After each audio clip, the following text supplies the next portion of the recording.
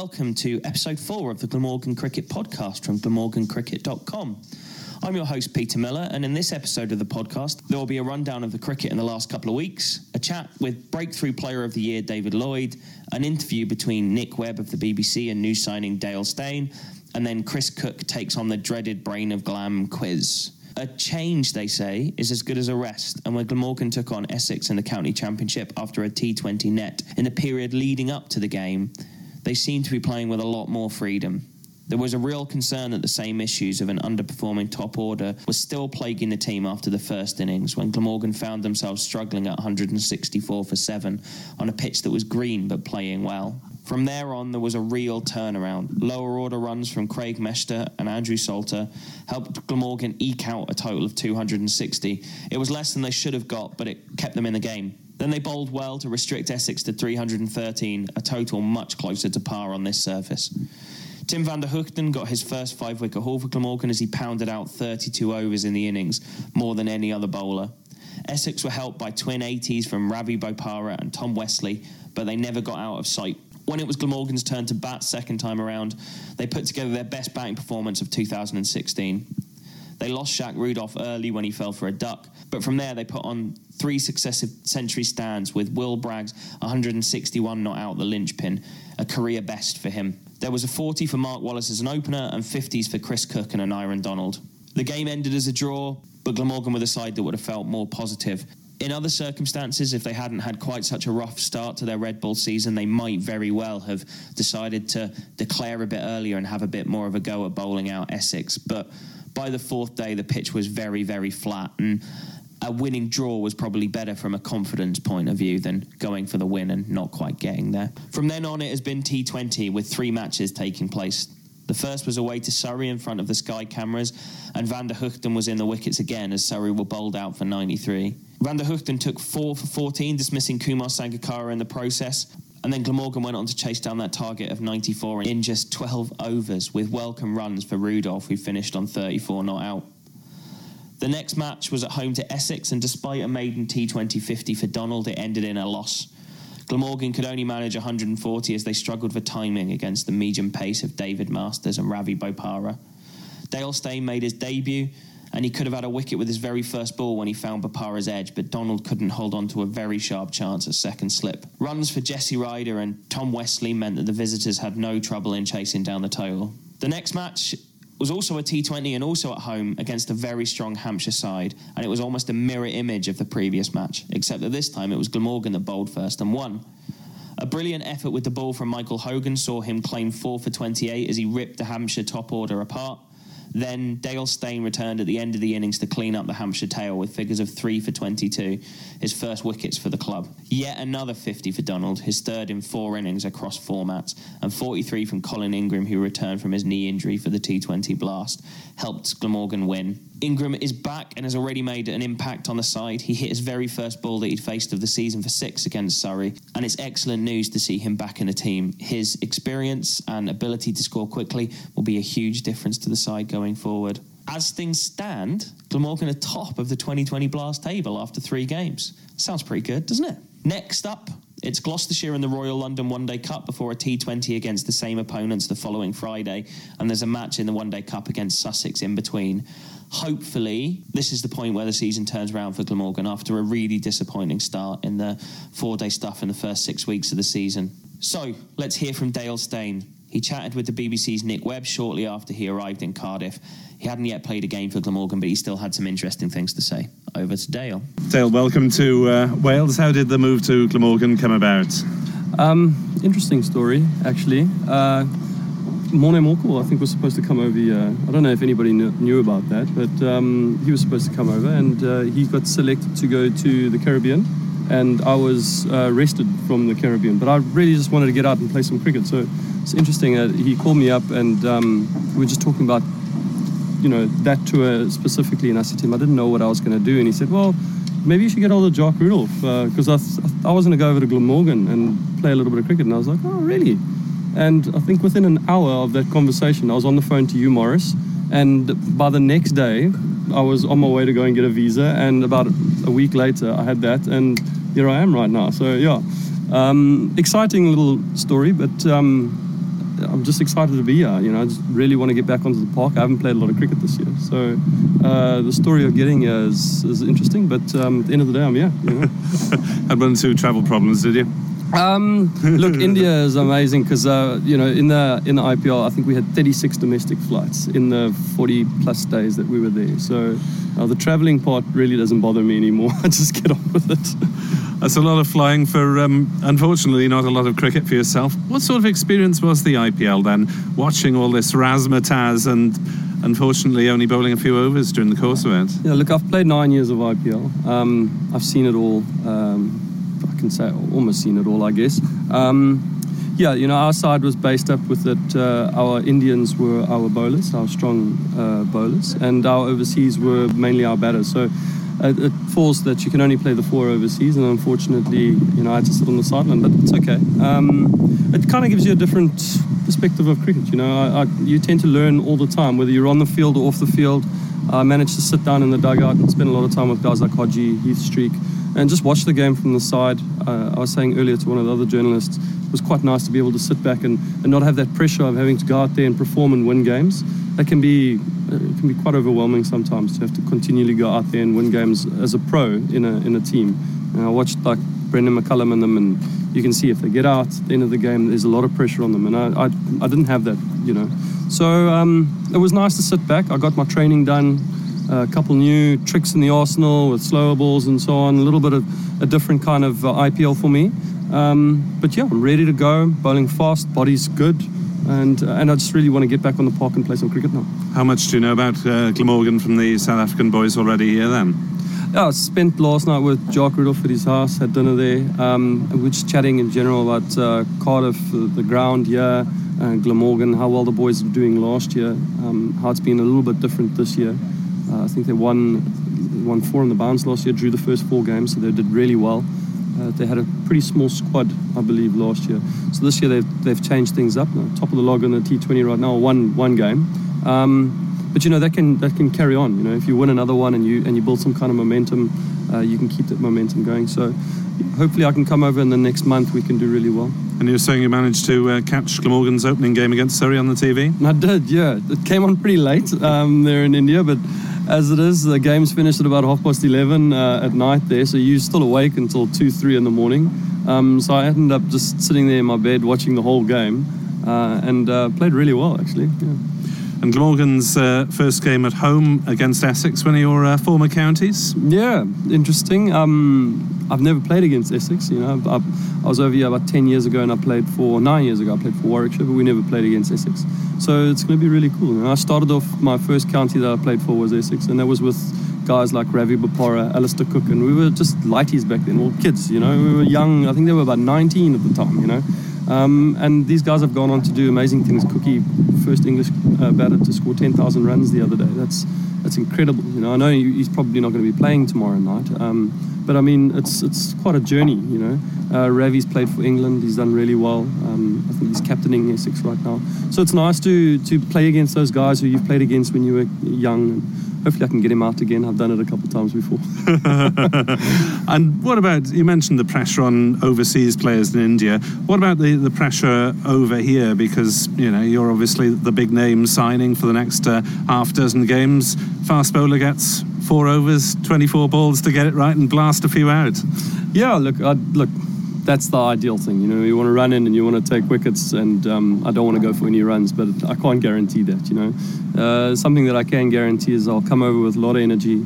I'll do what I can to build this side on and off the field, and then just give my best on the field. When I have the ball in my hand, anything can happen. I can bowl a bad ball and get a wicket. I can bowl a good ball and can get nicked for 4. That is out of my control. But hopefully in the next month, if things go well, we can win a couple games. Personally, I can do well. The club will enjoy it. We'll get some crowds in, and I can achieve that objective. But like I say, I can't guarantee success, but I can do everything I can to try and do that. Memories of this ground from the Champions Trophy a couple of years back?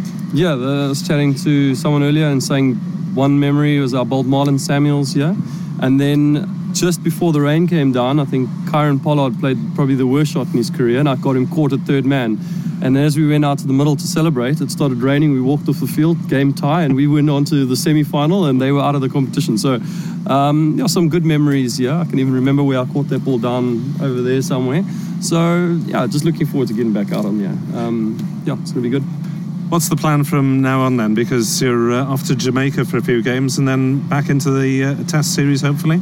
Yeah, so we've got from here I'll go over to the CPL, play a little bit more cricket. I just haven't played any cricket this year. After breaking my shoulder against England, I don't think many people knew what actually happened. I played in Durban and I broke a bone in my shoulder, so I was out for quite a while. South African side was doing really well in their 2020 team, so they didn't want to change that up much. So when I went to the World Cup, I missed out there. Missed out in the IPL. So I've spent this whole year not playing any cricket.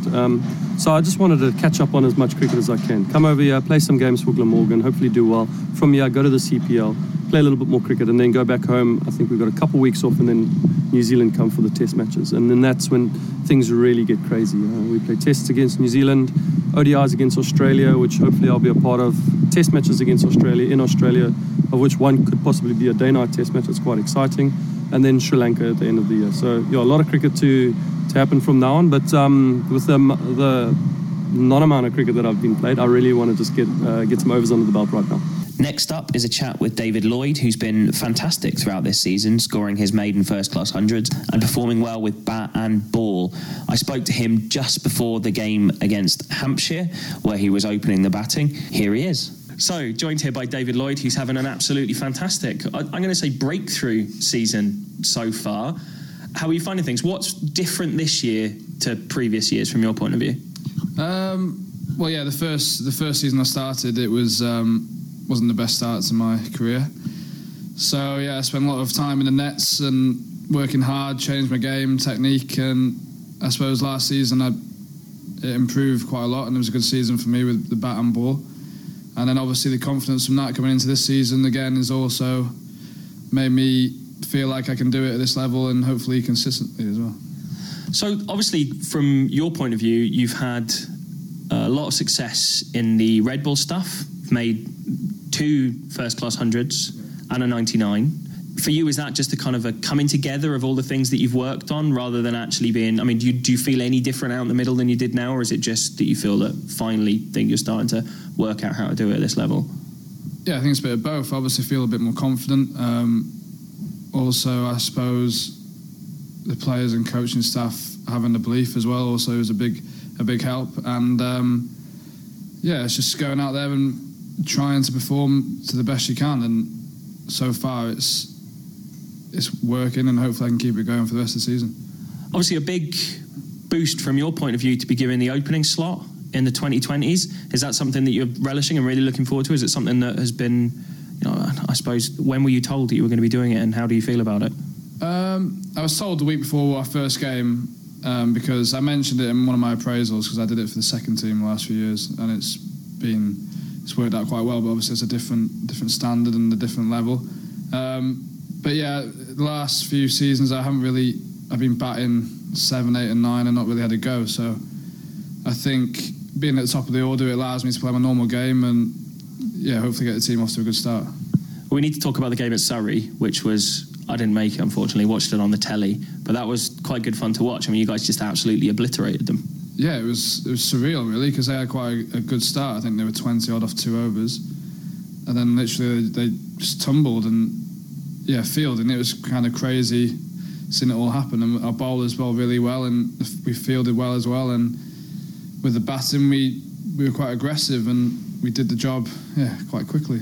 Well, it must have been nice to, one, get that win, but also get that massive run rate boost in the first game. I mean, you guys were sat at the top of the table having played one game with, plus 3 point something.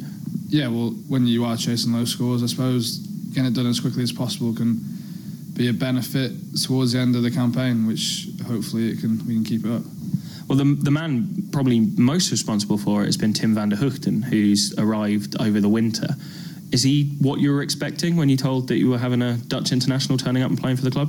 To be honest, I hadn't really seen him play before, and when he came over, he had nice action. He bowled well in the warm-up games, but maybe didn't have the look he deserved.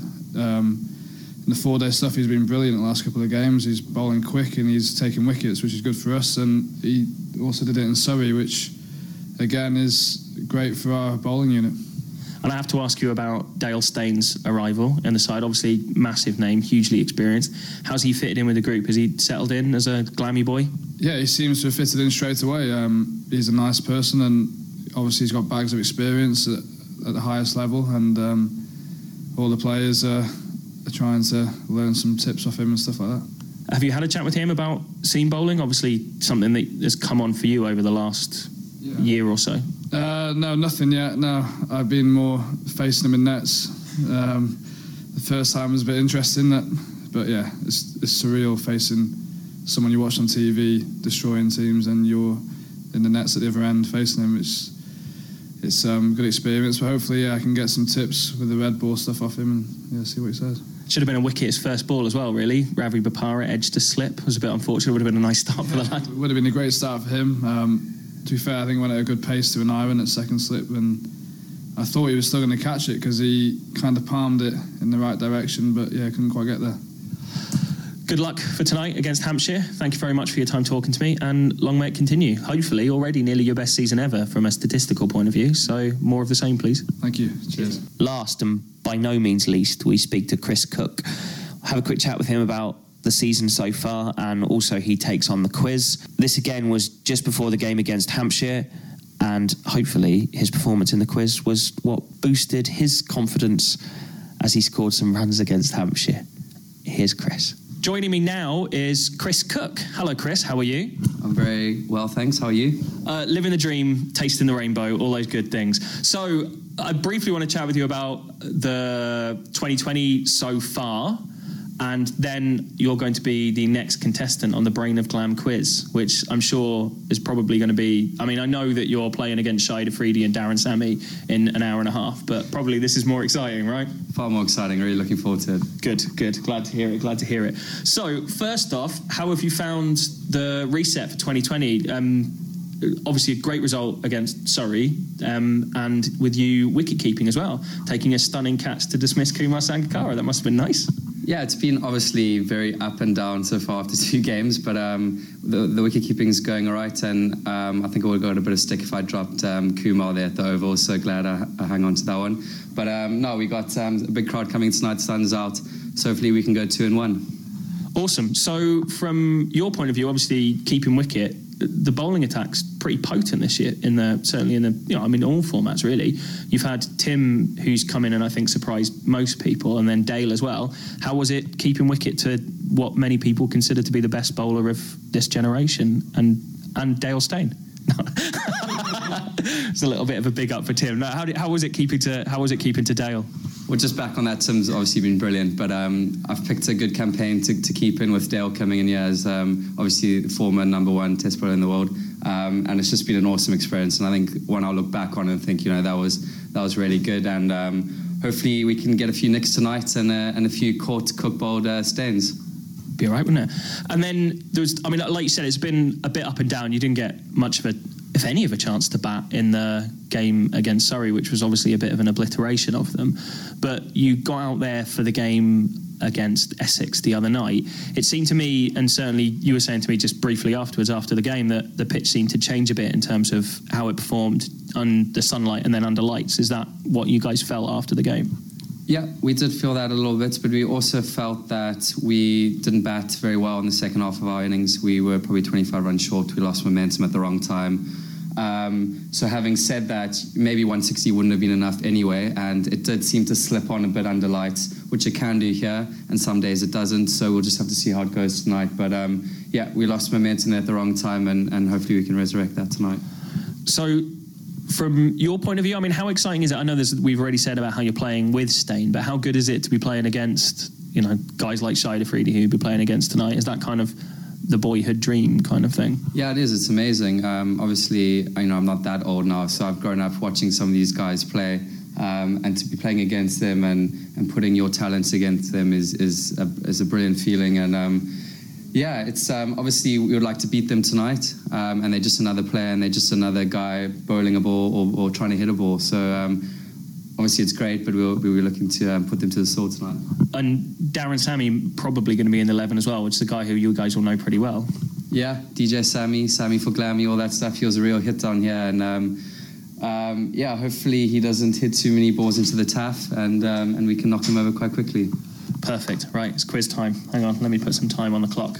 The record so far at the moment, the highest score is 11, and that was made. We've had 2 players make 11, haven't we? So there's been Waggy and David Lloyd have both got 11, and then Young Nye did it last week and got 8. So I think that's not good. What's the sport question? Is it? It's cricket, all cricket, all cricket. Some Glamorgan, some county stuff, some international stuff. We'll see how you go. Right. So there's 90 seconds on the clock. Here we go. Just get 9. Okay. That's the target, isn't it? Okay. Right, here we go. So, first question. Who made his maiden 2020 50 for Glamorgan against Essex this week? Nyron Donald. Correct. Which county has a shark mascot? Sussex. Correct. What's the name of the Glamorgan mascot? Dowie. Correct.